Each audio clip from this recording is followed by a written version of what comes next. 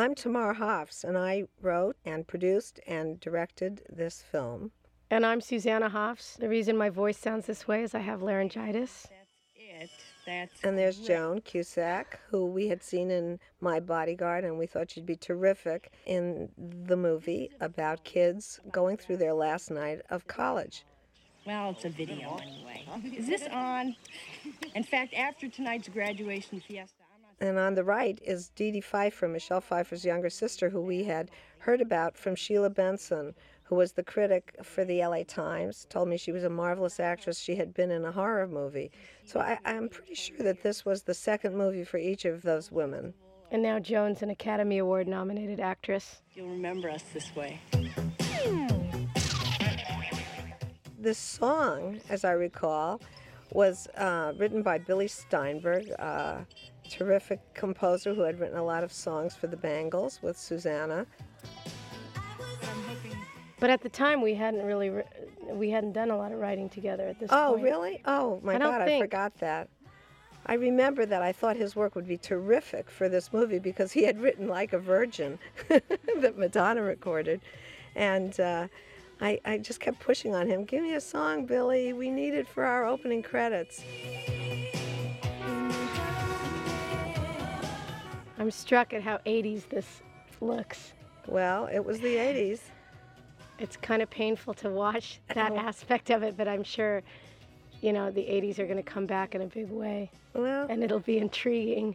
I think this looks pretty universal though for a college campus scene, and they even had little video cameras in the 80s. Not as small as they have now. That's true.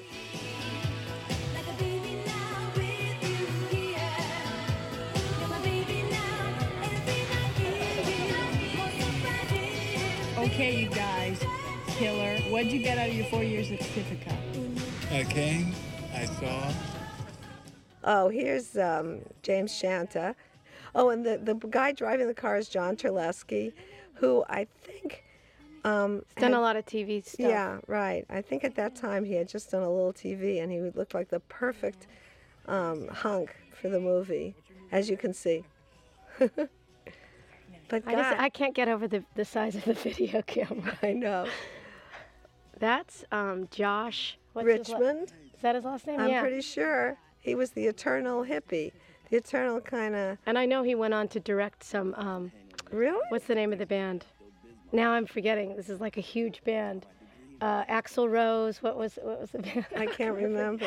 How could I But forget this band? Guns N' Roses. Guns N' Roses videos. He did Guns N' Roses Oh my videos. gosh, Yeah. that's amazing. A fact I didn't know.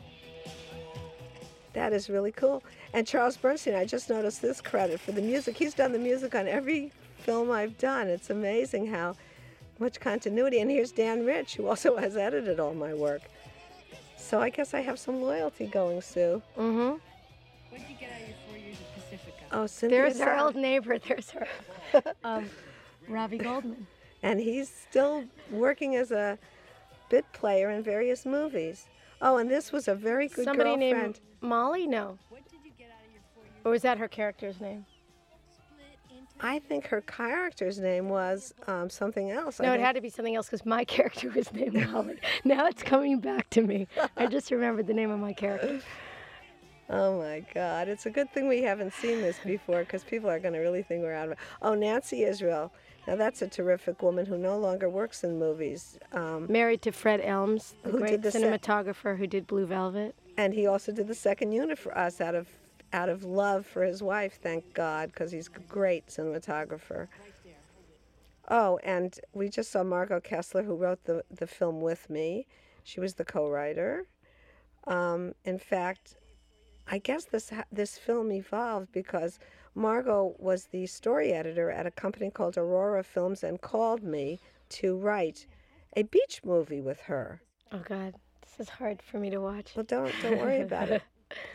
And I went to their office, which was right across from the Design Center in West Hollywood, and she told me the story of a girl who lived on the beach and who was like a young beach girl, And she said, and we should have a lot of Beach Boys music and have a typical beach movie. And I thought, God, that sounds like so much fun, because at the time we had a beach house, remember? Sir? Yeah, well, I remember this was the first day of shooting, too, this scene. This was Right. the first scene that was shot. But what was interesting... Am I right about that? Yes. I think it was the actual first scene Right. shot. So... God, look at the clothes. I mean, they're amazing, actually. I thought they were So- kind of cool. But the thing is, this is our real beach house. To make the complete thought here of this story Yeah, that was... that we thought we have to do it at our beach house, because that was the ultimate beach house. And we looked And also, it was a low-budget movie, and it Right. did help to use Yeah, your but own we house. looked all over for a better location, and we just couldn't find it. So in the end, we went with what we knew, which was our own beach house right there in Malibu, Mm-hmm. which is no longer standing looking like that because somebody has totally remodeled it. But it was the perfect college Sort of shack. And there Wow. you are in the That's shack. But what was funny was when we tried to shoot there. No, this is now the set. I This know, I was the just set about to of the say. beach house. We completely copied our beach house onto a set at Culver City Studio because we could not control the light in the beach house.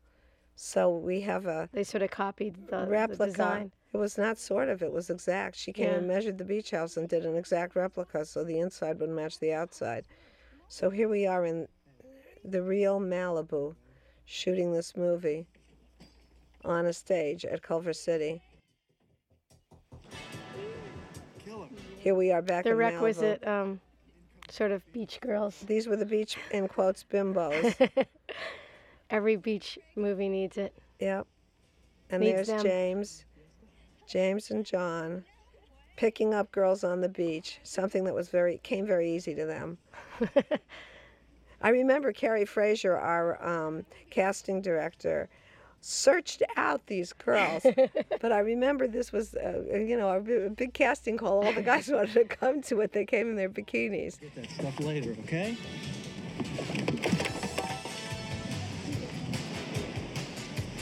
Thanks, Mom. Now you have the rest of the afternoon off. Oh, and this was the most fun part. There's John Terlesky on his surfboard. Or isn't that a double? I was just about Imagine to it say. had to be a double. I was just about to say that both John and James Couldn't surf. to couldn't save their surf and lives. could hardly swim. And we had an They're amazing... both from the Midwest somewhere. Right. Well, no, James was Not from that the East means Coast. they can't swim, but No, they but weren't like surf guys. I remember we had all these surfers from Hawaii doubling them, and to try to find perfect doubles for these kids was a real hilarious experience in itself, because the surfer dudes that came out could hardly, all they knew was surfing, let me put it that way. None of them were academically oriented, but they did a great job. And I used to go underwater with the boys, the actors, because neither of them liked putting their heads underwater, and we did a bunch of underwater stuff with them. Well, here we are on beautiful Malibu Beach. Amazing guy, cool but smart. Kind of like Sam Shepard. Oh, Sam Shepard was your hero in those days. The colors are so 80s. Well, we did that on purpose, Susanna. Oh. I mean, it didn't just happen. I remember talking to Cindy Souder about how we wanted it all to look like an old-time Technicolor movie, like a June Allison movie with Peter Yeah. Lawford. And she looked at those movies and she really got the colors just perfectly. Look at those earrings. What do you think? Where did we Pretty get those? amazing. I can't They were remember. probably custom made. I still wear the sunglasses that Dee Dee is wearing. We must And have. we raided the wardrobe truck Right. at the end of the There movie. were about 20. I definitely have a few things in my wardrobe left over. I still know A pair that. of shorts. Look at those bathing I'll suits. try to find the shorts. Someone will be wearing them on this. Right, And a pair of jeans. right. But the still sunglasses, we have. had 20 pairs of various cute sunglasses from the 80s. Uh-oh, here we go, the boob enhancement section.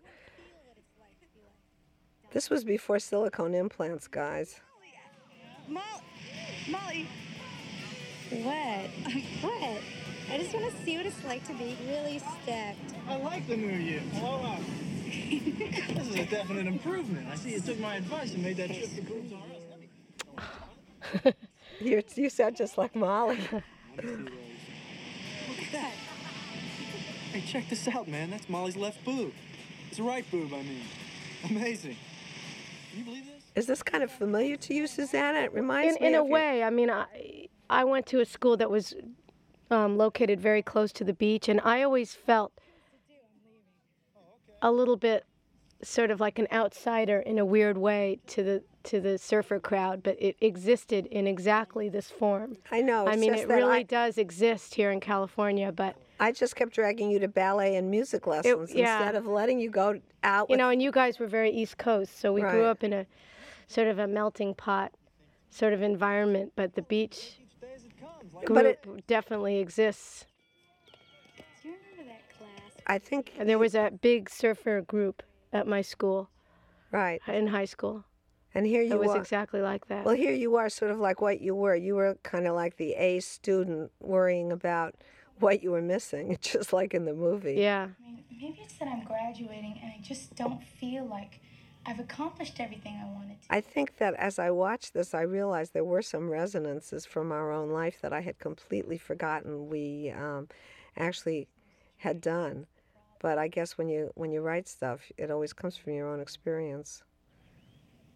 But just watching this reminds me of it. The speech. Just remember when you get up there, speak from your heart, and you'll be fine.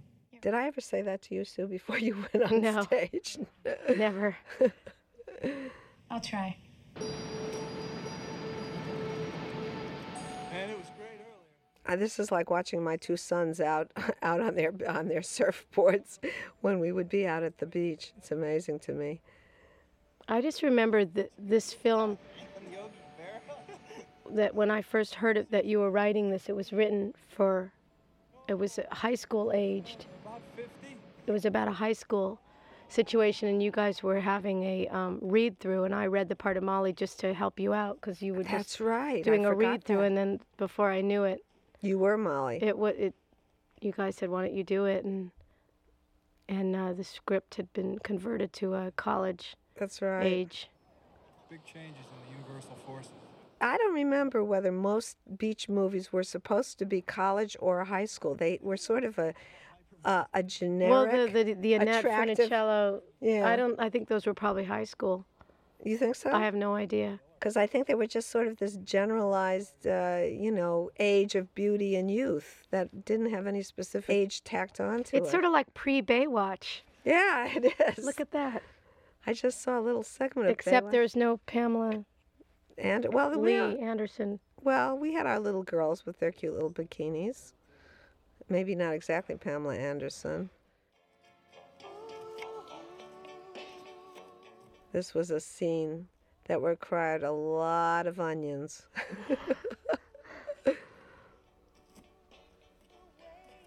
Look at all the onions. I'll never forget this. I was crying my head off, actually, when we were doing this, because they were real onions. Oops, little spaghetti sauce on the glasses. I remember there was a guy sitting just to the left of Dee Dee with a straw filled with tomato sauce that he would just blow on the straw and it would shoot up at her glasses. Yeah, great effects people we had on this show. He was just crouching right over there. Actually, this was a good lesson in learning how to make tomato sauce, pasta sauce. We used gobs and gobs of actual tomato sauce. Whose idea was that for Joan to be holding the carrot? Joan. I remembered it being a Joan idea. Yep. Questions like that are definitely... She was actually marvelous in this scene. She was having such a good time. I love answering provocative questions. You should see their faces when they talk about sex. Yeah, and well, you know what I've noticed? It seems to me that filmmakers sure talk about it a lot more than they do it. Oh, really? Like who? Oh, this is ready. Can I take this? Sometimes I wondered whether this was all about us. It was very funny the way the girls were sort of adding their little asides while we were shooting this. Hello? Yeah. Oh, hi, baby. Yeah, this is Val. I love you. I love you. Hi, baby. Bradley. The funny thing that had happened as far as getting this film going was that I was writing this little beach girl script for Aurora Productions. And at that very moment, somebody had called me from France to see my earlier movie, The Haircut, with John Cassavetes. So I wrote a letter to Bill Sodi, the president of distribution at Universal, asking him to release the movie to the French people. And he didn't know what we were talking about. And this letter was sort of a poignant request for the movie. So he took the movie out and screened it. And a couple of days later called me in and said, God, I really like your work. It's great. Would you consider doing another movie for us? And I said, well, I have just the thing. I'm working on this beach movie. And he said, oh, that's an interesting idea. Let's talk about that. And we completed the script and brought it to them. And then the movie was sort of an odd movie for the big Universal to do. So the guys at Universal Home Video were just trying to get into film production, and they suggested that they would finance it and release it through Universal. That's how this little beach movie came to be owned by the big Universal. I thought that maybe we could have dinner together. Hey, that little Mexican place, you know, they made the great margaritas. They still in business? Michael Onkeen. There's Michael Onkeen. Post Slapshot, pre Twin Peaks. That's right. Post Slapshot. One of our No, was he in Slapshot? Am I right about that? Yes, he was. He played the hero in Slapshot to Paul Newman, who was like the aging hockey player. And now your husband's done a hockey movie too. So hockey movies are perennials, as are beach movies. I guess this could be considered sort of a sports movie, wouldn't you say, Sue? In a way. A surfing movie, if people go looking for It's in a unique genre. It's in the genre of beach movies. Movies. They have their own category. And surf movies have their own category. This one sort of bridges the gap. Yeah, beach surf movies. And I think that was what Universal was hoping, that their home video department would specialize in these kind of youth-oriented. Yeah, right. What they call genre movies. I guess this is a genre unto itself. Some combination of rock and roll, surf, and beach, and kids. I mean, I think the 80s quality that it has, that's so strong, in watching it again, will actually make it sort of a vintage 80s beach movie. I think you're right. Which actually I don't think is a bad thing. I think it's a good thing. I'm loving watching these guys with their hair. Oh, the color of their hair was a funny thing. Both of these guys have really dark hair. And when they came into audition, I thought, they're great, but we got to do something about the hair. It's never going to work with the dark hair. I mean, James Shanta is a totally different looking guy with his normal hair. So he was a Broadway actor. Yes, he was. He was in the Neil Simon show. Was it Biloxi Blues? I think so. I think it was that one. He's a good friend of Matthew Broderick's. I said to him, you know what, I think you'd have the part if you'd be willing to bleach your hair blonde. And he said, take me to the bleach bowl. And a couple of days later, he was a total blondie. And then John Terlesky, who plays CJ, the hunk, he hit the bleach bowl too. And pretty soon the two of them were surfers. That's all it took. They didn't even have to have a surf lesson.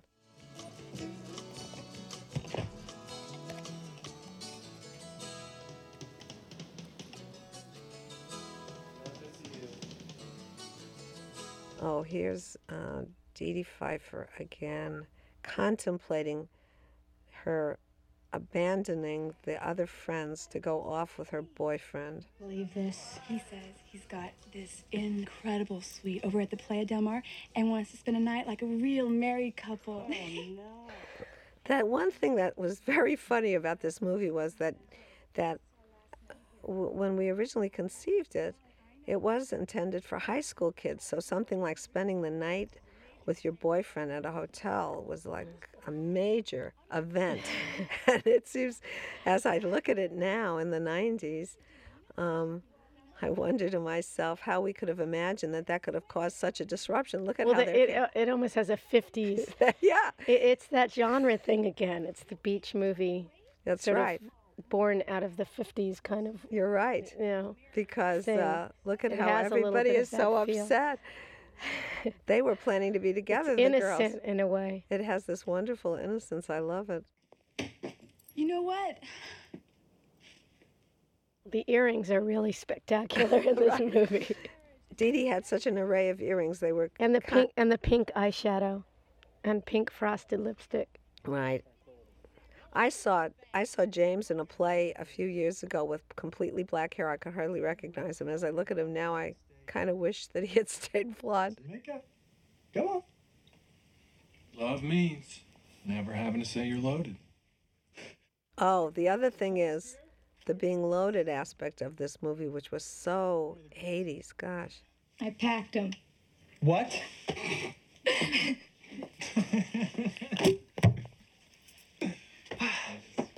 To us, Pacifica's finest. Here we go with another song.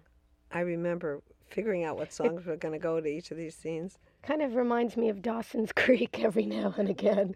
Really? Yeah, but 80s style. There, I said it. I watched Dawson's Creek.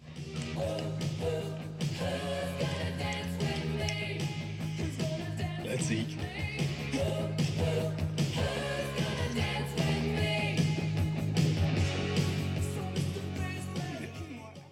I remember when we cued in this song, and it just changed the entire scene, which was very melancholy without the song.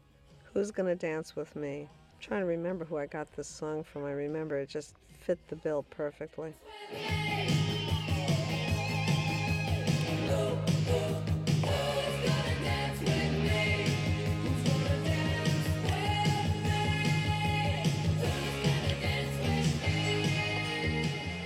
This was their final meal. They were all enjoying their lasagna. It was a special recipe. The oregano was actually accidentally using the stash of marijuana that they had there in the beach house. I think that's so 80s. I can't believe it, that we actually used that little joke. And then they all, I mean, that was the famous thing where you accidentally put your marijuana into the fudge brownies and stuff. It's sort of a famous thing that would happen at parties. Here, no, don't go in. There's something real important I want to ask you. Don't be shy. Ask. It's really personal, and I've been wanting to ask you for a long time. But first, do you have any cookies? No, but I have some homemade dessert. Here she goes with her homemade dessert. Yay. Through with the lasagna. Poor Joan, every time I see her lugging that camera around, I feel sorry for her shoulder. You're not going nowhere. What's interesting about this is the way we mixed formats. I remember when I... With the video stuff? Yes, and I thought, God, let's just mix the formats and always show you what Joan is recording in her home movie or her school project movie that she was doing. And later, I would see this in other people's movies, and people would be getting all this acclaim from mixing formats, and I thought to myself, gosh, we were doing it just so naturally in this movie, and it didn't even seem like an innovation. It just seemed so organic for the movie. Here he comes, Michael Onkeen. I used to live here. I hope you don't mind my looking around a little bit. Birds, dude. He was the old rock and roller, the rock and roll icon that Molly was so crazy about, who had lived in this beach house. The beach house had ghosts of rock and roll in it. This is Molly, our chef. God, it's such a pleasure to meet you. I love There she is, worshiping. And you know what was funny? Michael Onkeen actually more or less worshipped you. I remember one of the reasons why he wanted to be in the movie was that he was a secret rock and roller. He had been composing music, and he was really that's a cool big album. fan of yours. No, that was the Beatles, George. But did go surfing. I like the album cover somebody...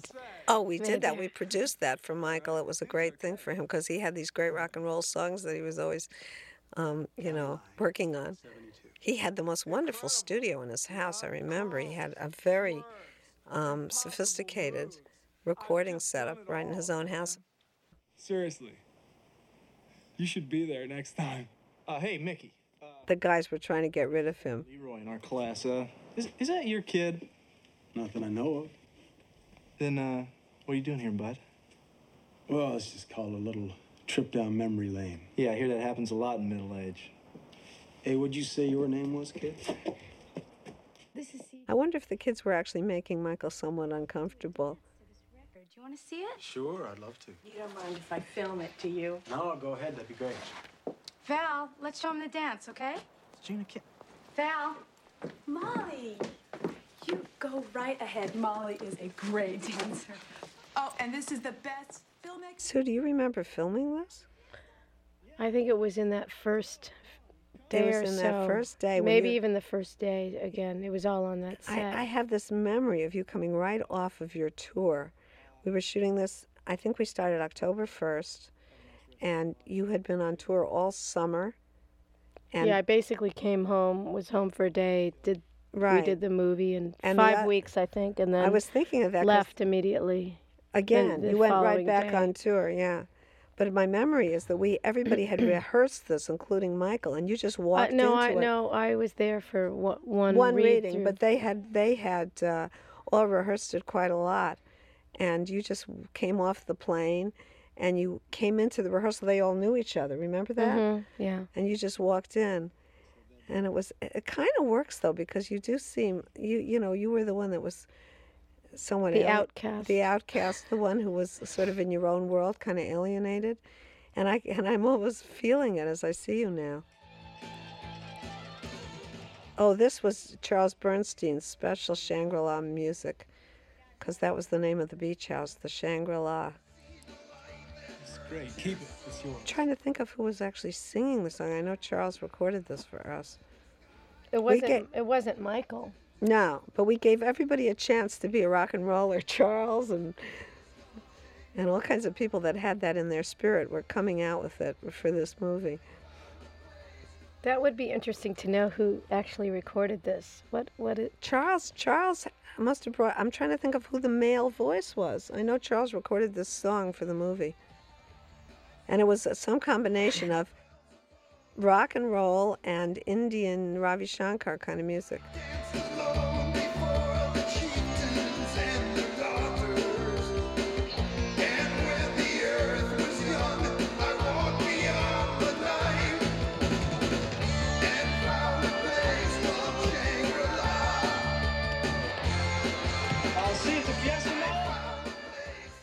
Joan looks great. You were really into it. I actually can remember doing this. We were at Culver City, and you were just, kind of tired from not being, not having a chance to rest after your tour. And this whole section we did a lot of times. We had tons of you guys just throwing yourselves around the room. A record player. I think I still have that little... That's an antique also. That yeah. is. I have that little turntable. I've had it for years. It might have even been mine to begin with. Friends. Listen, thanks for everything. I wonder what Michael Ontkean is doing now. It's been fun. You should visit me. I'm at the Playa del Mar. Playa del Mar. Remember that place, Sue? That was the Holiday Inn or something. Yeah, it was the Holiday Inn. I can't believe he actually lived here. I think CJ's really pissed off. Did we ever live in a place where it had been owned by somebody else? I sort of have that feeling that we took that from something in our own life. Oh, this was the fiesta. This was this major scene in the movie that Sarah Elgart choreographed. She's actually now a director. She's a good friend of mine. She went from being a choreographer and dancer to go to AFI. She was in the Women Directors Program, which I was in also, and is now directing movies herself. But this was a real set piece for this movie. We had hundreds of kids there that night, Sue, remember? And this was on the beach in front of the old beach house, wasn't it? Yep. Actually, it was a little way up the beach where there was a road that came down to the beach so the kids could come down the road. There's Lou Gutierrez and his band that he put together for this movie. He had, what was the name of his band? Was it Lewis and Clark or something? That's what the name of the band for the movie. Well, wasn't he in another band? He was in 3 O'Clock. Mm-hmm. Yeah. Which was one of the popular garage bands of the early 80s. He did the music for the fiesta. He was supposed to be the band for the final college party before graduation. And we used the theme of the Living Dead, or what is that for the party? We had skeletons all over the beach. Oh, and these drinks. Oh my God, how many times we refilled these dyed jugs of punch that could grow hair on your face and chest and every part of your body. It was insane. Oh, here we are at the Playa del Mar, which was actually the Holiday Inn in Santa Monica, and done up for our film and its new guys. With the summer coming on, And here's Dee Dee, who abandoned her friends to go off with her boyfriend. It was really rather tragic. These things have monumental consequences when you're a kid. Phil Brock, is that his name? Yep, I can't Phil believe Brock. that just popped into my head. Yeah, Phil Brock. What a nice guy. the deal.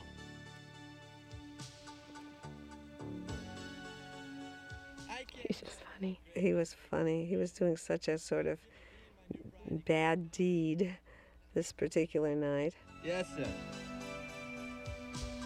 You've made yourself a friend for life. Okay, buddy. He was a fast talker. Love muffins. Guess who just got themselves and all expenses to Tahiti? Brad, that's Yeah. great. Wasn't I wonderful? I can still remember the nights we spent at this hotel where they cleared one floor for us, and we were all sort of sitting around in the halls while we were filming this. It was a real tight squeeze. You remember that, Sue? Mm-hmm. You like? I love. Boy, do I have good taste. Keep doing that. Keep doing that. I have to call my... Do you remember this scene? Yeah. Please, just 1 minute. I couldn't Trying to stop. remember the movie he had been in with Matt Dillon. Really? Wasn't he? Wasn't he? Yeah, but what I'm noticing is the cell phone, or the Portable phone. Portable phone. I think they had just come out around that time, because he was walking around. He was playing the eternal super salesman, and he always carried that phone around. It was funny because now those are also very would be a tiny little and cell mini. phone, It yeah. would be one of those minis that you put in your pocket, and in those days it was a big cloddy thing. Oh God, all our surfer dudes. The guys from Hawaii all came out there with their surfboards in the middle of the night that night. Mm-hmm. We had them all lined up on the beach. Considering that this was such a low-budget movie, it was amazing how we got this scene done. I think we did it all in one night, and I remember begging everybody to stay longer when it was time to stop, because James Shanta was getting really into it and doing funny improvs that we were getting him going with. Oh, this girl was amazing.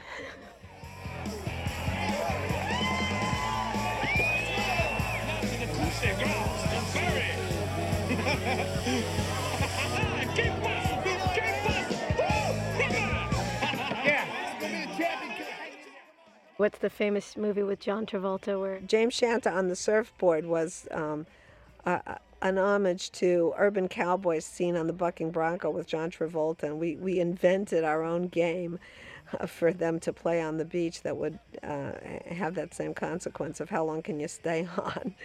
And Shanta was fantastic doing it, actually. Everybody else, when they got up on the surfboard, fell off right away, except for Shanta, who actually was a dancer. Also, he had been a song and dance man on Broadway. This line's still busy. Who could he be talking to? Well, his loss. Bradley, Yeah, yes. let's go to the fiesta. Please? Now, why would anybody want to spend an entire evening dancing with college boys?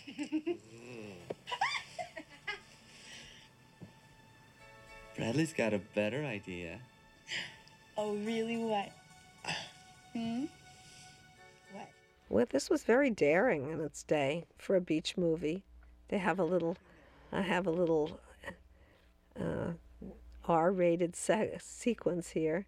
In fact, we had a problem with the film. We were required to have a GP rating, and we thought that it was so innocent there couldn't possibly be a problem. And then later, when Universal actually put it in front of the motion picture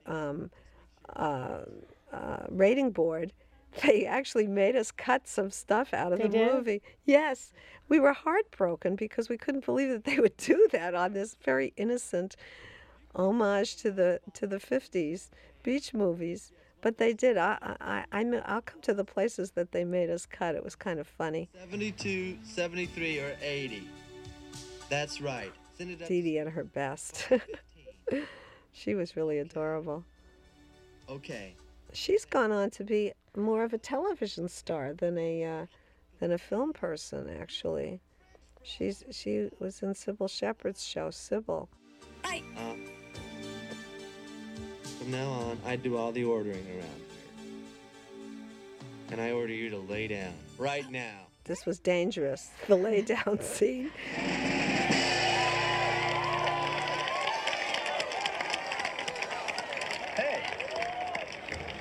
Don't I know you? You're the best dancer at Shangri-La, right? Right? Oh, let me have your autograph. How about a dance lesson, huh? Shut up. Come on. I'm serious. I'm asking you to dance. With you? When did our working relationship begin? I guess it began the day you were born, sweetheart. And we're still at it. We've been working together ever since. It's kind of amazing, isn't it? Yeah, we have sort of an unusual mother-daughter relationship. I wish in that we really have worked together. And we have fun. And on these different art projects. Yeah. And when you were a little girl, you used to do a lot of performing in a fun way. No, I think you started writing first. First you would sing I started songs. writing songs, and then you had a little band with your brothers. Ballet, yeah. Did different things, and you did ballet, and then you got. We made films. Yeah, we made a lot of films as My kids. brother John was the main family director at that time. Super 8. Yeah, Super 8 movies. We both owe him a good piece of our career. He always wanted to do these sort of film noir kind of L.A., go around L.A. with the Super 8 camera and have everybody wear fedoras. And that's right. And, he wanted to do these kind of Raymond Chandler stories. And he actually did very nice ones. Yeah, he did. It was very ambitious of him for like a junior high school student. That's right. And then after he did his Raymond Chandler epics, he then did rock and roll movies.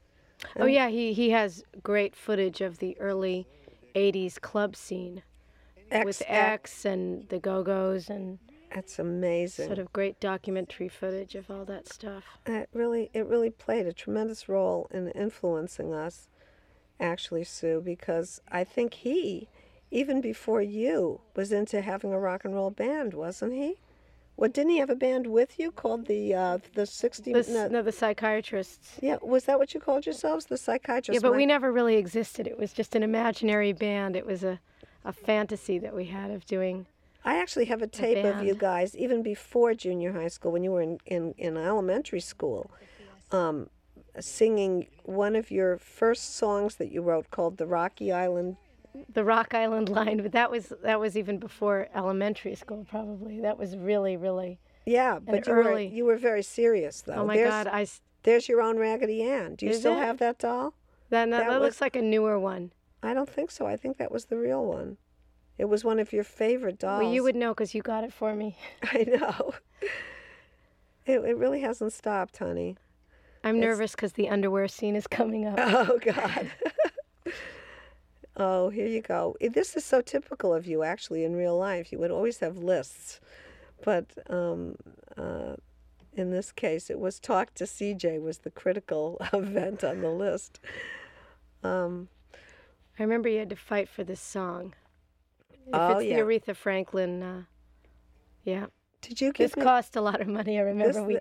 Whenever you use a song while you're shooting, you should check beforehand how much it's going to cost you. That's right. Because you'll never be able to replace it. There was no way to do this scene with any other song Anyway, we got it. The guy actually came down and saw the film in the cutting room. Oh, really? Yep. And What said, guy? The guy who does the licensing? The licensing. And he was a great fellow, and I can't remember his name. I wish I could remember it. This as I is sit here. painful to watch. Why? You look fabulous. Are you kidding?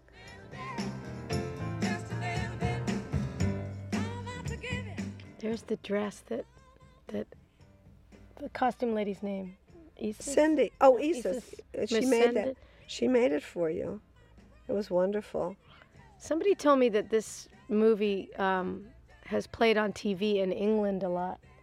Well, Have you somebody heard told me that? they saw it in Japan. Yeah, I You're have kidding. heard that, but I was also told by a lawyer of mine that he was in a hotel room in Japan and very tired after flying in, and he turned on the television and there they was were the playing it? All-Nighter playing at You're midnight kidding. in Tokyo. I think it's a popular midnight cable movie. Yeah, I think so too. But here you go, putting on your stage makeup for yourself. I think that's kind of nice that you could do it for yourself, not just for your public. This is the transformation from childhood to adulthood that everybody goes through. And now we see this classic transformation. I always thought that that was such a wonderful metaphor to go to the image of the horror movie transformation and play that off the transformation into a young adult that you went through in this movie. And there you were in that classic 50s outfit that we created 60s. 60s. I still have that dress, actually. I know, it was one of those things. I was cleaning out the closet. I was like, do you want to keep this? Because I realized I actually wore it once after the movie. You did? What did you wear it for? Some kind of award show or something? Some sort of event that was happening for the Bangles. It's really neat. It had all those little sequins that she little sewed on. rhinestones. Yeah. Shouldn't ask any more questions, right? Right. And those earrings, my God, we must have raided every jewelry store for all the fancy earrings. I didn't realize how many different pairs of earrings you guys wore in this film.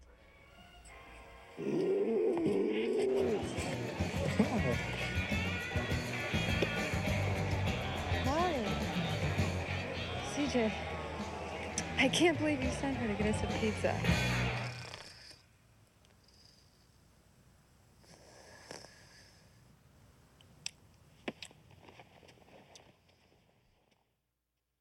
You know, Sue, after we did this film, so many people asked me how I could have directed my own daughter in some of the sequences of the movie, like when you were doing your transformation to respect, and later in a love scene.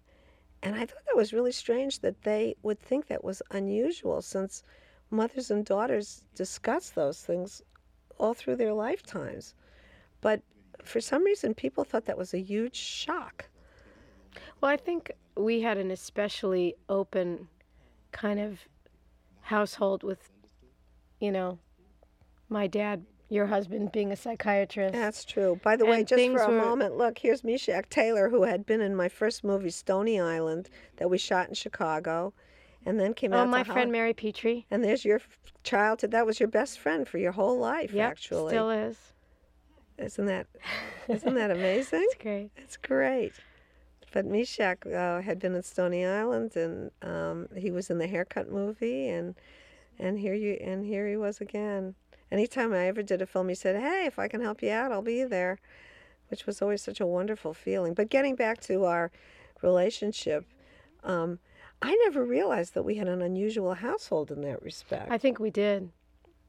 We always talked about everything at the dinner table, and everything was pretty out in the open. Right.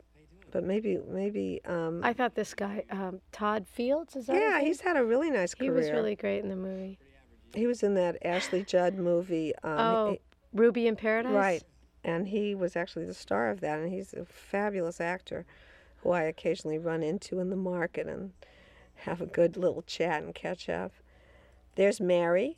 There's playing, Mary dancing. Playing a working girl, as we like to call them. And she was a terrific actress who is now a writer and poet. whose whole family are involved in filmmaking. Mother, father, brothers, all filmmakers, the Petrie clan.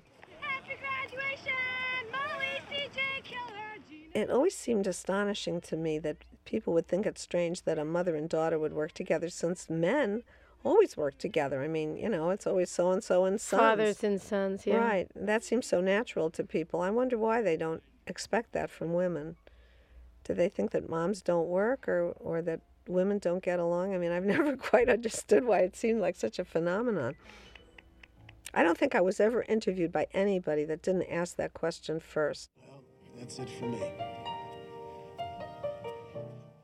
This was a long night, Susanna. I remember how long this night was. I remember being very tired Right. at this point. Yeah. It was like 5 in the morning or something. Absolutely. And you kept having to cry in this scene, and I remember how distressed we became as your eyes got, kind of full of makeup, and they got a little swollen at one point. Did we put ice cubes on you or something? I don't think so, but I just remember this was a long night. Yeah. Yeah, down there at the Holiday Inn. At the good old Holiday Inn in Santa Monica. I don't think, is it still called the Holiday Inn? It probably is. I think so. Several hotels have grown up around it. It was the biggest hotel, and it was the tallest one. We needed a place for you to hang out the window that looked like a 20-story building. And catch the end of the fiesta. I don't want to go to the fiesta. Why not? Did you have a party when you either graduated high school or college that was anything like the fiesta that we created? No. It was just our image of what you're supposed to do on the last night. Yep. I feel like I saw it with one of my kids, but I don't know who. Didn't you go to a prom or something? Did you go to a prom? Well, we had a high school prom, but it wasn't I remember like a big bash. College was just, I didn't even attend the actual ceremony. Isn't that amazing? Just wanted to be in the real world after 4 years. Right. It's College. got in my eye. I don't know how to... False eyelashes. I don't think you ever wore those either in your lifetime. Music maestro! Well, I can't imagine where the concept of this kind of fiesta came to us, because I assumed that it was something that everybody did. But my own kids didn't do it, so maybe it isn't what everybody does. But it sure seemed like a great idea. We probably got the idea from all those beach movies we'd seen. It's amazing how you feel like you've lived the life that you've actually lived at the movies. I remember my friend, the critic Sheila Benson, telling me that she had traveled all over Europe and knew all the habits of Europeans, particularly Scandinavians, by watching foreign films. You get a whole education. It's an amazing process. And you feel like you really lived it, because movies have that way of bringing it so close to you. You need a ride? Oh, no, I have my moped downstairs. Hey, you shouldn't be driving in this condition. I'll get you a cab.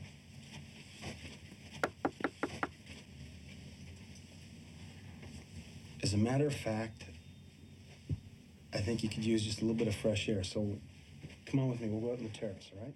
You really went out on the terrace, and we really had you hanging off the terrace, Susanna. Can't believe I did that with my own. Here's an example of being a mother and being very anxious about... I wasn't anxious about putting you through the romantic scenes, but I was really anxious about having you hang off the terrace of the 6th floor of the Holiday Inn.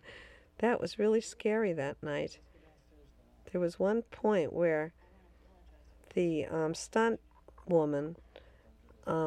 took over for you, but I felt like you were just like on the edge there. I think there was something underneath, though. There definitely was something underneath, but you were so tired. We had worked so late that night that it became almost too real to be movies. Somebody came running to me and said, I forgot who it was, that I should, take it easy on what I was putting you through. I guess that was part of the problem. When your own child is doing stunts like this, you kind of feel like you might be crossing the line. I think I made a big mistake. I guess you're not there. Bye. Well, we had a lot of trouble on that night with the sound because it was so noisy. The sound man was always having a problem. I think that was filmed in our actual garage. It was. it was filmed in the garage in Santa Monica. Right, in a garage in Santa Monica. We used all our own houses for all the locations because we couldn't afford location fees. And the house in Santa Monica, that we had this little house in Santa Monica that actually belonged to the family, had a fence that was painted white, and we thought we have to make this look more like a beach house, so we painted it kind of an aqua-colored blue and white, and to this day it has this unique paint job that we never changed. Whenever I drive by the house, I always think of this. Okay, here you go, off the roof. Off the deck. I think that's actually me, but then That is you. That's me, but then the stunt lady Took it that's over. Me. This is obviously you. Obviously. Unless there's another you. Maybe the other one was the stunt lady. I can't.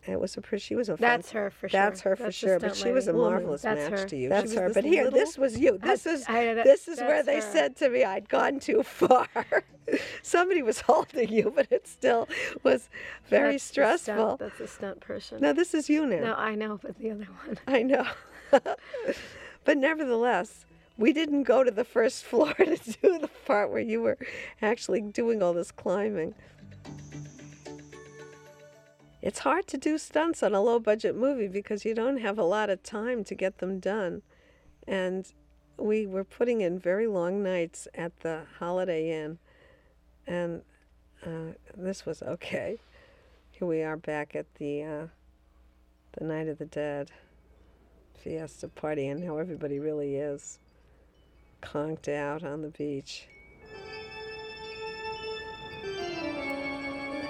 Now, actually, when we filmed this, it was very, very late because we had to film the fiesta first, and we had run over time, and the crew was so loyal. They kept hanging on, and I really wanted to get this stuff on the beach while we still had all the scenery out there, because by morning we had to restore the beach to its original form, or the city was going to come down on us.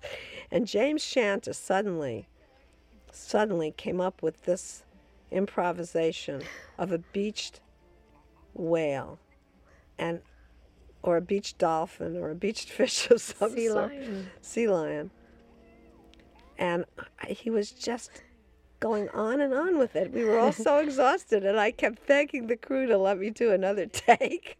And there it was, where he did his fish imitation.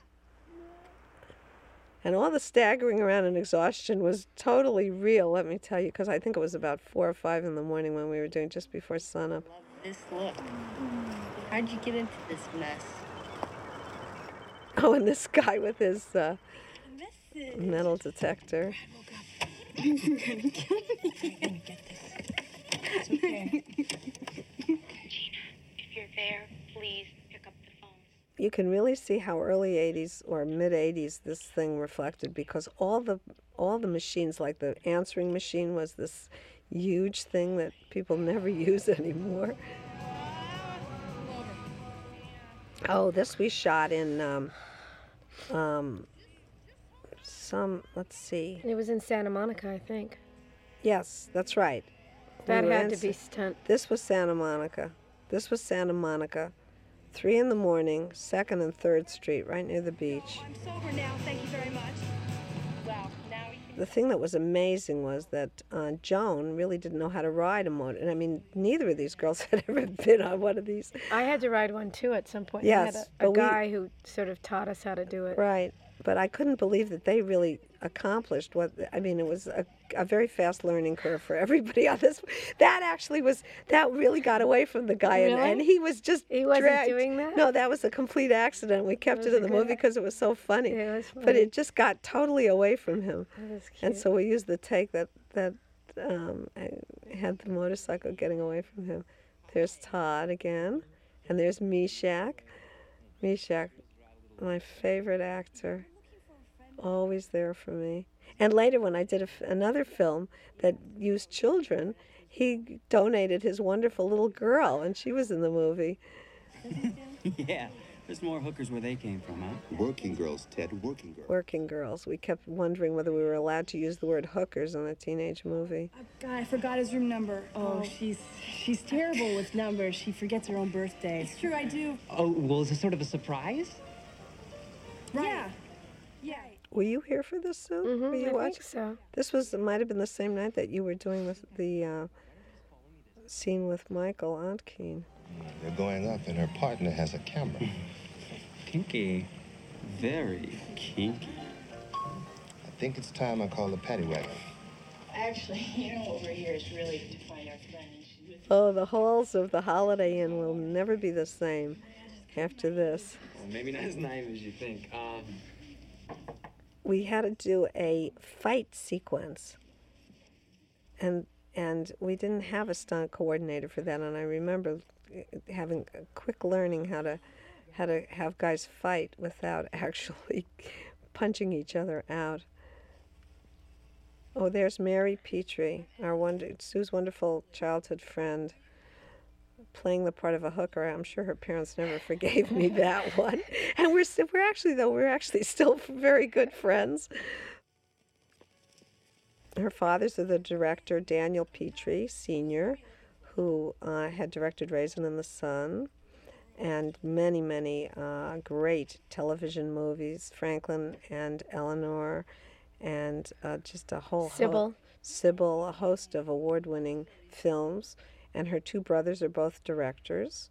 Dan Jr. is the president of the Writers Guild. And Don is also quite an eminent director. Do you have his filmography in your mind, Sue? Mystic Pizza, one of the first Julia Roberts movies. And he did Grumpy Old Men. I think he did at least the first one. Right, Sue? I think so.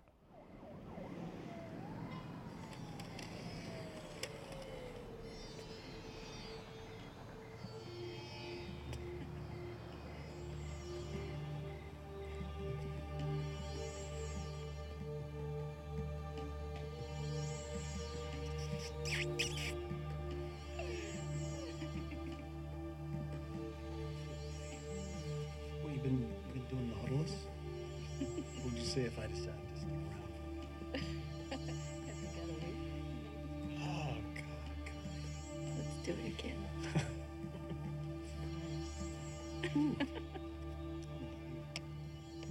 This is the best time I have had in a long time. Yeah, that's what they all say.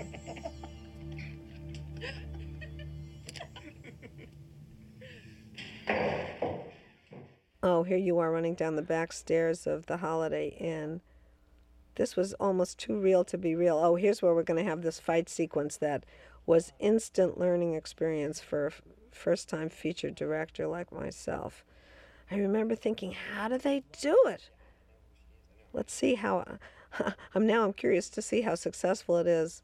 All I can remember is the part about not wanting them to hurt each other and being very, very nervous that they would actually connect on some of these blows. That's my fiance you're talking about. Just a joke, really. There, up. I'll rip your lungs. It worked. It worked. I haven't seen this in so long. I forgot how well it worked. How did I do that? I better remember for future reference. I know he really loves me. He's just a little demonstrative. Oh, that's a good choice. Dee Dee's wearing Phil's jacket through this whole rest of the sequence. Do you hang out here at the Playa del Mar? Oh, yes. It's been a very good season for business, spring... I keep wondering how many of these kids were actually people that were holdovers from other films we did. I think we're coming up on a whole sequence in which Sarah Elgart, the choreographer, Pam Grier, one of my best friends, and numerous others were available to just do cameos, and we quickly put it all together with them when these girls are going to get hauled off to the jail. It was always kind of old home week when we got together, because I come from Chicago and the Cusack family are very important Chicago theater people, And Pam Grier had worked in Chicago, and I met her through my first partner, Andy Davis, now very prominent director of features. He directed The Fugitive and Perfect Murder, and we started our careers together on my first film that I had written called Lepke, and he was the cameraman. And at that time, we decided that we would go back to Chicago and make movies in Chicago.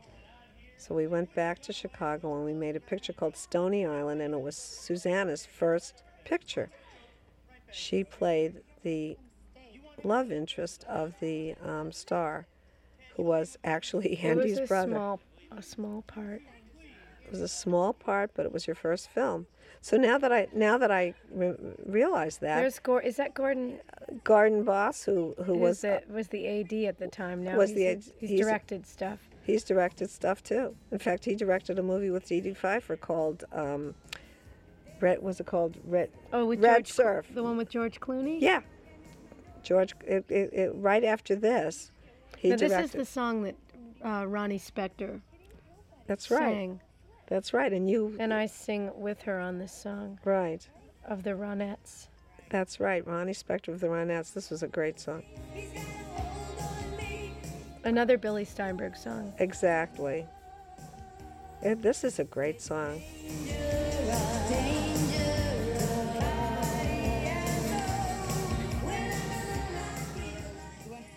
This was actually kind of a fun sequence to do because all the girls that were playing the working girls were just a terrific group of girls, and whenever we were between takes, everybody had tremendous camaraderie, and this was an example of working with a bunch of wonderful young women and how inspiring it can be. And we all had the feeling that we were going to remain friends, and in reality we have.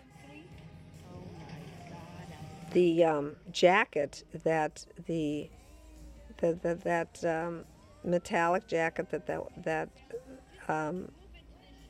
the second from the right girl is wearing is something I still have in my closet, and every time I look at it, I remember this scene.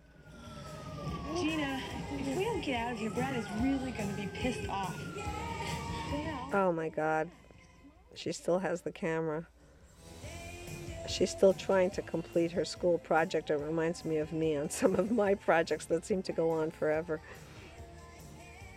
And there's Susanna riding the moped. In high heels. In high heels. And we were so panicked that she would fall because she'd never ridden one of those, that we would only let her go a real short stretch at a time. Gordon, everybody pitched in. The AD was playing a cop, and Pam Grier and the choreographer are going to be playing the two women cops that arrest the girls. Here's Sarah, and here's Pam. Jackie Brown. Pam still is one of my best friends, having a wonderful career, and she's a wonderful actress. It's so nice to have you Hey, here. give us a camera. No, the camera. I want the camera. It's okay. It's okay. No, I'm sorry. I really don't. I'll take it. The camera. This has all been a big mistake. Who do we speak to about mistakes? I'd seen a scene like this, and I'm trying to remember the rock video that had a sequence like this that I thought was so much fun. And we were going to turn the arrest sequence into just a real playful little musical number. And when I told the girls to get into it, I remember Joan just came up with a million faces. She could turn that face into such like a rubber mask. She was just amazing. And we ran all these takes of her with her funny expressions, and we couldn't choose. When we were editing the movie, we had a lot of trouble choosing which ones to use because they were so funny. Do you see Brad here? Oh, that was a jail. That was a jail somewhere near or actually it was in Los Angeles, but somewhere on the outskirts of Los Angeles that had been converted into a movie set. And every time I would see a movie with a jail after we filmed there, I would realize that we were all using the same jail. It had been turned into a total movie location. But funny. Do is enjoy this. Look at this place. I mean, when you look at that toilet, it's the most disgusting toilet I ever saw. What if you had to pee right? oh God, the toilet. Remember the toilet, Susanna? It's so awful. Well, we did that. We had this whole discussion. When we started filming this, the toilet wasn't gross enough. And I remember somebody saying, you got to get some green stuff in there or it'll never play. And it was amazing. We put the green dyed liquid in there and it changed everything. It made it the grossest toilet in the history of filmmaking. Don't tell anybody. Who'd you kill? It was something about these nice, clean-cut college girls being in this prison with that toilet. That combination really sold the scene. Information. It was really cold there, too. There was no heat. The Highland Park Jail, that's what it was. You should shut up now. No, I mean, I wish I had my camera. We're just getting to the... Joan was attached to that camera. This was our real Malibu. Oh, here's my real garage. And see the fence? That's the real house in Santa Monica that we had, this little house in Santa Monica where we filmed this. Dude. Dude. It's amazing how the word dude has held up. It's one of those colloquialisms that seemed like a fad in the 80s, and now it's become part of the culture.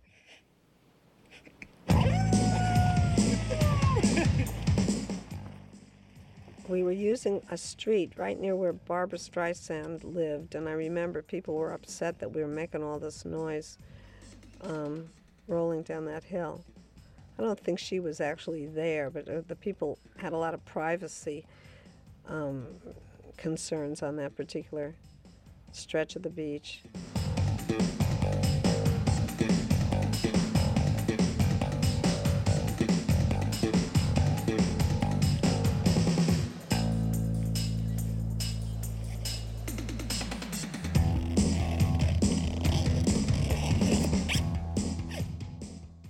The surf music that was composed for this was especially done for this movie, and we were trying to get all these influences into this music of Beach Boys and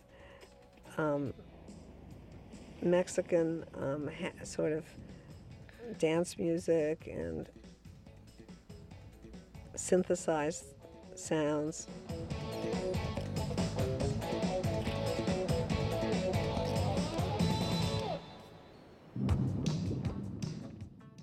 Now this whole section was really something because we couldn't find waves. Suddenly there were no waves where we had been shooting, and almost every movie that has surf sequences in it goes to Hawaii to shoot the surfing sequences, because you can't rely on California to have good waves. Where was this? Well, this was that's pretty amazing. Yeah, that one little shot was actually filmed in Hawaii. Yeah, I've never seen a wave like. No, I'm quite telling like that. you. But we had to get at least waves that could match it, so we could have our stars. Did Fred Elms do this? Yes, second? Fred. Well, not this one shot, because this was the one Hawaii shot that we inserted with our surf double. But the guys, when this sequence happened, the guys had to go underwater, and we were out in a boat.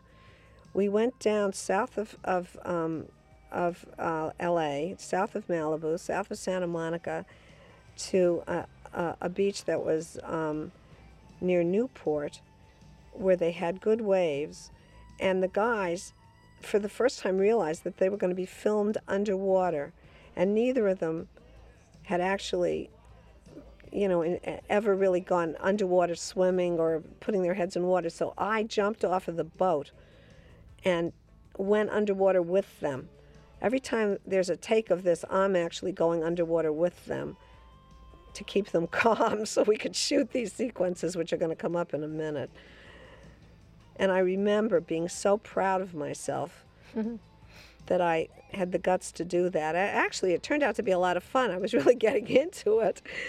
And I love swimming and I love surfing, so it wasn't really hard for me, but it was just amazing that it was a complete, okay, here we go. Here it is. The bonking of the head. And the underwater sequences were filmed by our actual guys. and they're underwater with me. See, there's John.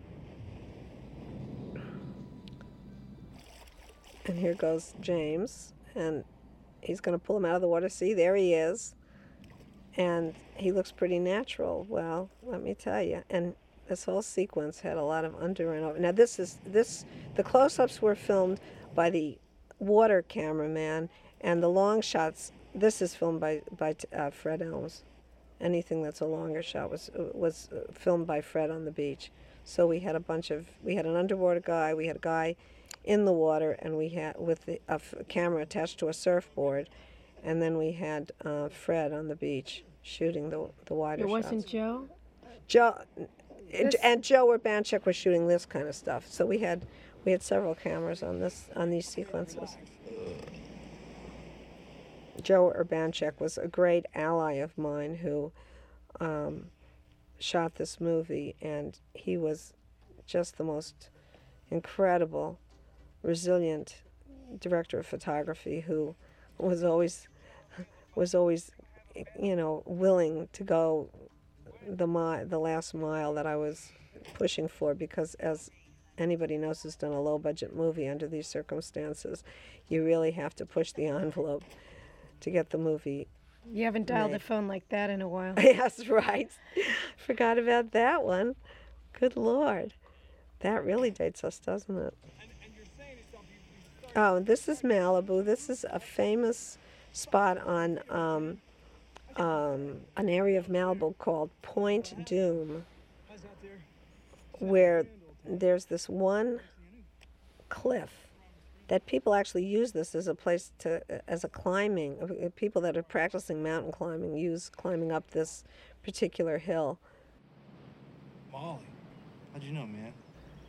You think that's land? I had been on that beach many, many times watching the people doing the climbing club part of it. And we, of course, didn't have the money to go to some exotic location, so we went out on that finger of land in Point Doom and shot this. Kind of works, doesn't it, Sue? Yeah, it looks great. I remember there was a critic named F.X. Feeney who wrote for the L.A. Weekly, a newspaper that doesn't exist anymore. I think it exists, but I think it's now called L.A. Times, or New Times, I guess it's called. And he said that this was an incredible scene between these two guys who are saying goodbye to each other. I got an A. No, I got an A. She gave me an A. I remember when I filmed this, I actually felt really sad because it was also toward the end of the shoot, and I realized I wasn't going to see these kids anymore, and I had bonded so closely with them.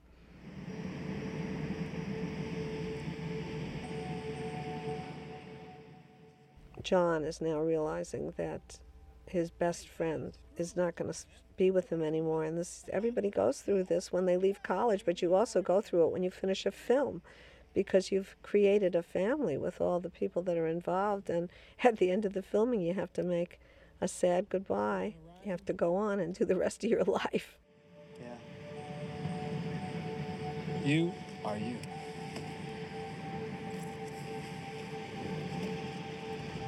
Hey, dude! Aloha to the birds!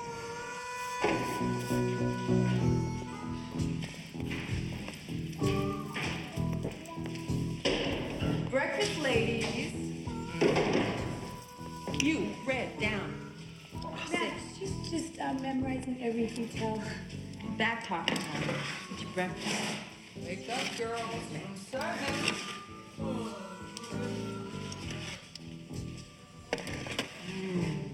Doesn't that look good, huh? I had a very bad experience with oatmeal when I was little. I thought I was going to like it, and then I threw up on my bunk bed at camp. And I was wondering if there would be any way at all that I could have something else. No, there isn't anything else planned. You better eat it because it's the last you're going to get until tonight. What? But we're graduating this afternoon. Oh, congratulations. Bon appetit. Pam Grier has had a marvelous renaissance to her career through Quentin Tarantino writing Jackie Brown for her. She was the coffee of the great 70s, in quotes, blaxploitation movies, like Foxy Brown and Coffee. And she was also, interesting, small world little note here, she was also in Fort Apache, The Bronx, which was directed by, by Mary Petrie's dad. Daniel Petrie. And she was in Andy Davis. Andy Davis's movie movies. The Package, and others. We have a little club where we all... A Pam Grier fan club. We have a Pam Grier fan club. It was Andy, actually, that introduced me to her in the first place. But every time Pam and I get together, we try to remember when we actually met for the first time, because we were also very dear friends of John Alonzo, another director of photography, very close friend of ours. Chinatown. He did Chinatown. He did Chinatown, and he lived right next door, right across the street from us, and was a dear friend, and is a dear friend. Arrested and they're in jail. Val and Gina are in jail? You gotta be... I wonder what it would be like to be arrested on your last night of school just before graduation. That always seemed like the ultimate tragedy that could happen to somebody, was ending up in jail instead of at graduation. I walked with a zombie. I find CJ, this isn't a joke, all right? Look, I can't believe you didn't know she kept it in here. I mean, how long have you lived with her? 3 years or something like that? I mean, I Can you can't just believe... cool it, okay? I'm upset. Well, I'm sorry. I'm sorry, okay? I'm sorry. I don't want to fight anymore. What are they in for? I mean, prostitution? Oh my God, I knew Gina was short on money, but I had no idea. What are we gonna do? We don't have enough money for bail. It's just a matter of delicate negotiations, that's all. I mean, it's only the first felony. I can probably get him paroled. Jay. Just joking. Smile. Morning. Morning. Can I help you? Yeah, we'd like to see the duty officer, please. Here's Max Perlich. Oh my goodness! From Drugstore Cowboy and many other films. And doing a cameo. And it was his first film, and we're calling it a cameo now, but for him it was no cameo. It was a major event in his life. We've been friends ever since. Hi, we're waiting for Sergeant McLeish. How can I help you? Actually, I'm here regarding a little case of mistaken identity. Last night, 2 women were arrested and incarcerated here. Oh, that's too bad. What were the charges? Just bear with me for a minute. Let me preface this by saying that both of these women were honor students at Pacifica College, and neither one has a prior police record of any... Every time I see John with the blonde hair, I can only picture him this way, even though now his hair is dark. I just want to know what the charges are. It's not... Sitting. They're totally innocent of the charges. Seems like Pam has played the opposite of cops in most of her movies. I remember she was having a kick putting on that cop uniform because she usually plays on the other side of the law in movies. Do you have some positive identification on It was a funny situation. Everybody was so crazy about her. People are tremendous fans of Pam Grier, and on the set she was having a wonderful time with all the other crew members. Yes. Good. Then I'll release them to your custody for $500 bail each. Cash. Cash? Yeah.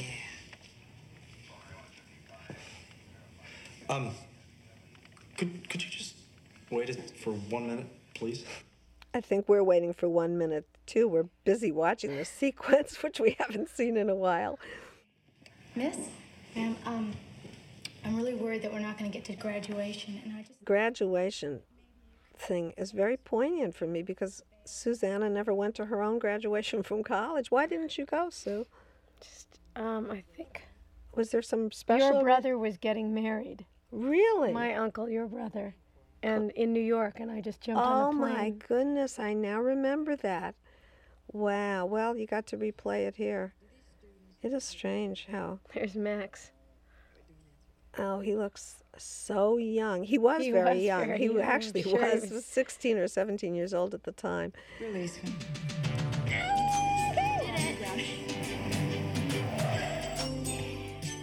And here's our video movie getting completed. Ann O'Hurley. I damn near called out a missing persons report on you, young lady. You have a little explaining to do. Bradley, please don't be upset. I can explain Oh my God, Angel, how did you get that purple thing on your face? Tomorrow night, we have dinner. We were shooting in the street in front of that police station, and we were having, again... Losing the light. I remember we were fighting the... We were, again, fighting the elements. The light, the noise. Did you say something? Molly, he was mean to me. Just forget him. Come on, we'll leave right now. They'll mail you your diploma. I'll drive you right over and have you Rolfed, okay? Rolfing, that was the big thing. Right at that time, everybody was getting Rolfed. I remember my husband was laughing that Rolfing got into the movie. He being a psychiatrist, wasn't too into Rolfing. This is your last chance. You come with me now or I'm calling this wedding off. You have to decide whether you want to be friends with these people or my wife. The eternal dilemma. Do you want to be with your friends or do you want to be with your husband-to-be? Come on, we'll leave right now. I have something to say. I guess ever since women have decided not to get married out of college the way they used to, and that problem doesn't exist so much anymore. Get my ring. I'm so glad I found you. I was so worried. Come on. The famous diamond ring. Returning the diamond ring sequence.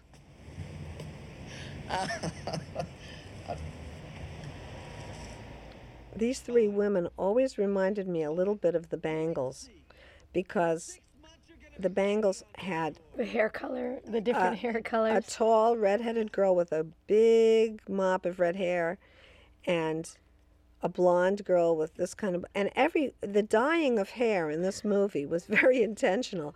We realized that in order to differentiate between the characters, not only were they going to be different in what they...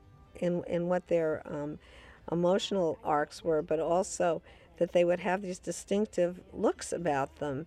And we really, probably unconsciously, were copying the Bangles, because Debbie Peterson has very blonde hair, and Michael Steele, big mop of red hair, and of course Susanna was Susanna, with her dark hair and dark eyes. I always liked this song in this scene.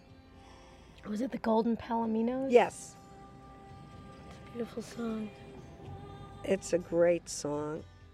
Another one.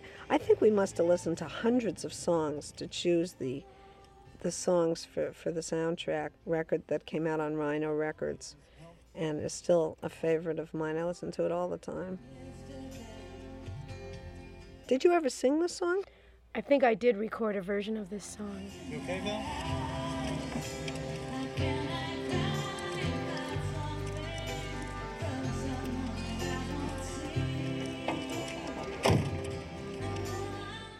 You really loved it. I really did love this song.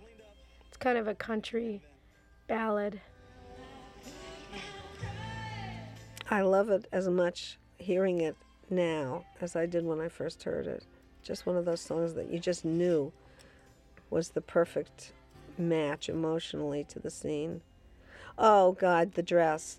If you'll notice, the dress There were three versions of the dress. That's right. The ripped, we had the perfect one, the slightly destroyed one, very the destroyed. more destroyed one. I think we might have even had more than three. I think there were but we three. had at least three. And this, you're in the most destroyed one now, with the hem hanging down and stains all over it. And I remember Joan really just adding this kind of elegance to this scene. I remember I said to her that this was the sort of testament to friendship and bonding among women, and she just had such a quality about her that I was very moved by. She's a wonderful actress and much deserving of all the awards and accolades she's gotten in her career. Her brother is John Cusack, who I actually had met with at about this time too, and he's amazing also. And their parents are both involved with theater, and in Chicago are very renowned for that. Everything's changed. Your eye hurt? Later on, I actually read a script written by her father. He's a fantastic writer, as well as a theater director. You know, the blues and yellows are really beautiful. Seems to me the Chicago connection is very strong in this picture and in most pictures that are done by people in Chicago. It seems like they really take full advantage of their friendship and their feeling of kind of unity. When they leave Chicago, they don't quite leave. It's a little bit like Brooklyn. You can take the boy out of Brooklyn, but you can't take Brooklyn out of the boy, and you can say that for Chicago as well. The best days I've ever had. Me too.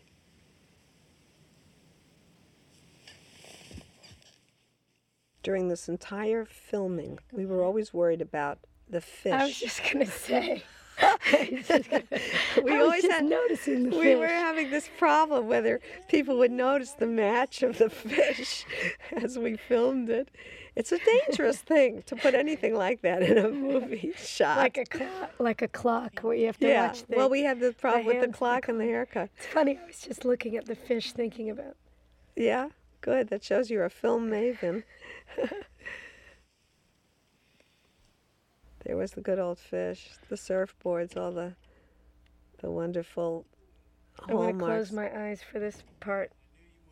Oh, this is the scene in our garage. Was this the actual garage? I'm wondering now. No, we were on the set. We were on the set because we had to close the set for. This was the famous love scene that everybody was so upset about me doing with you, as if we had never discussed these things or even, knew about them for some reason. It's very strange. Don't guys do love scenes in movies? Don't male directors do them? Does anybody ask them whether it's... Well, no, I think the issue was, directing your daughter. Yes, but I just mean, just in general, though, they made such a big deal out of this.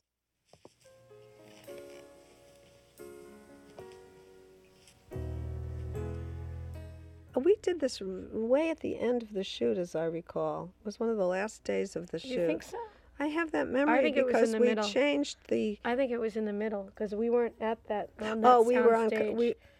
You did more of the location stuff, as far as my memory, but I could be wrong. Yeah. You think it was at the end? For some reason, we were at Culver City, and we closed the set.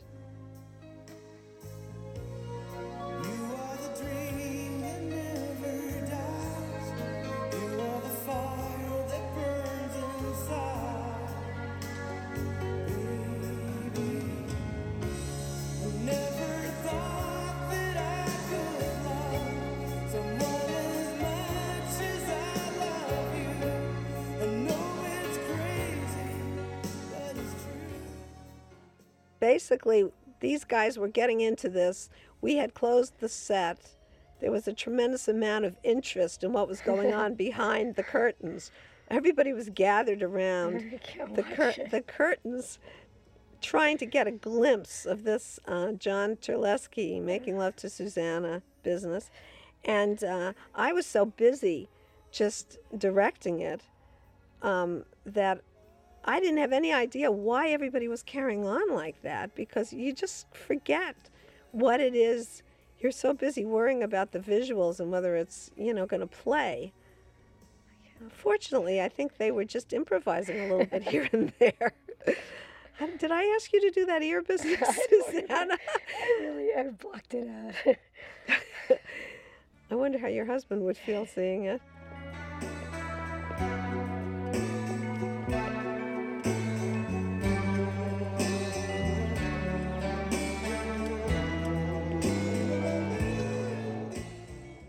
This was actually done right at the beginning of the movie when we were in Whittier. We were at Whittier College, home of Richard Nixon, a town that's devoted to the memory of Richard Nixon. And we shot, this was the first time we had a big major scene to do in the movie. And Fred Elms again came in, and he shot with telescopic lens. He did all the tight shots, while Joe Urbanchek, the first camera, did the wide scenes. And then, of course, we had Eames Demetrius, the grandson of the famous Charles Eames, the designer. He was a videographer, and he shot all of Joan Cusack's footage for her school project video that was going on throughout the whole movie. The experience we've had here together is the best we'll ever have. So here we are at Whittier College, this sort of classic campus in their little amphitheater that they had, shooting the graduation at the very start of the filming. It was kind of fun because it got everybody in a good mood for the show. Okay, now Eames Demetrius shot endless video coverage because he followed us throughout the whole movie. Every single scene was shot by, except for the love scene, was shot by Eames as well as Joe, so that we would always have Joan Cusack's chronicle of the movie. And we decided to use it for the end credits. Walter Brockelman's? Walter Walter Brockelman's. He used to do that show on TV. Couples. He was a colleague, a colleague of my husband Josh's. He always wanted to be in a movie, and I said, well, you're going to get your chance. You can play the president of the university, or the chancellor, or the dean. And this is a song called No TV, No Phone, done by a New York rock and roll group called Price Sultan, who were nice enough to come out, and I directed their video for this song that played endlessly on MTV. It did? Oh, yes. It was a lot of fun.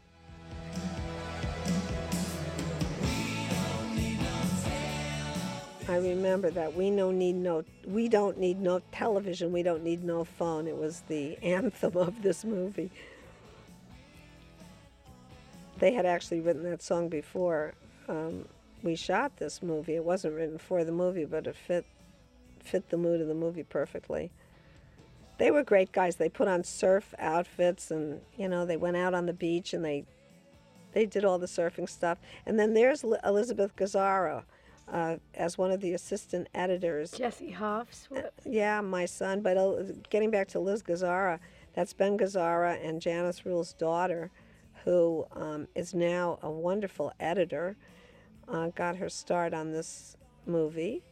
She had done a little editing, but from our movie she jumped up and lives in New York and works as an editor on some very artistic films. And she also worked with us on The Haircut, an earlier movie.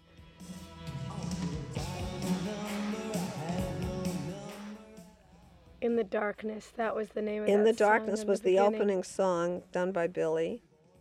And so we have several songs by Billy Steinberg, who also has written a lot of songs with you, Susanna. What has he written with you? Eternal Flame. Right. We wrote Eternal Flame together, and In Your Room? Yeah, In Your Room, and My Side of the Bed, which was on my first solo record. Right. Dangerous. That was the song. With that Ronnie Billy, Spector. Right, that Billy Steinberg and Tom Kelly, his writing partner, wrote for that Ronnie and you did. Yeah, you've done a lot of work with him, actually. Oh, seeing these end credits just overwhelms me. I have something wonderful to say about every person who worked on this movie, and I'm never going to have time. I hope anybody watching this will just rewind and go through the end credits and realize that every one of these people really dedicated themselves to helping us do this very low budget and fun movie. Thanks, Susanna. Thanks, Mom. It was fun reminiscing with you. And thanks, Jay Douglas and Kimberly Johnson, for making this possible.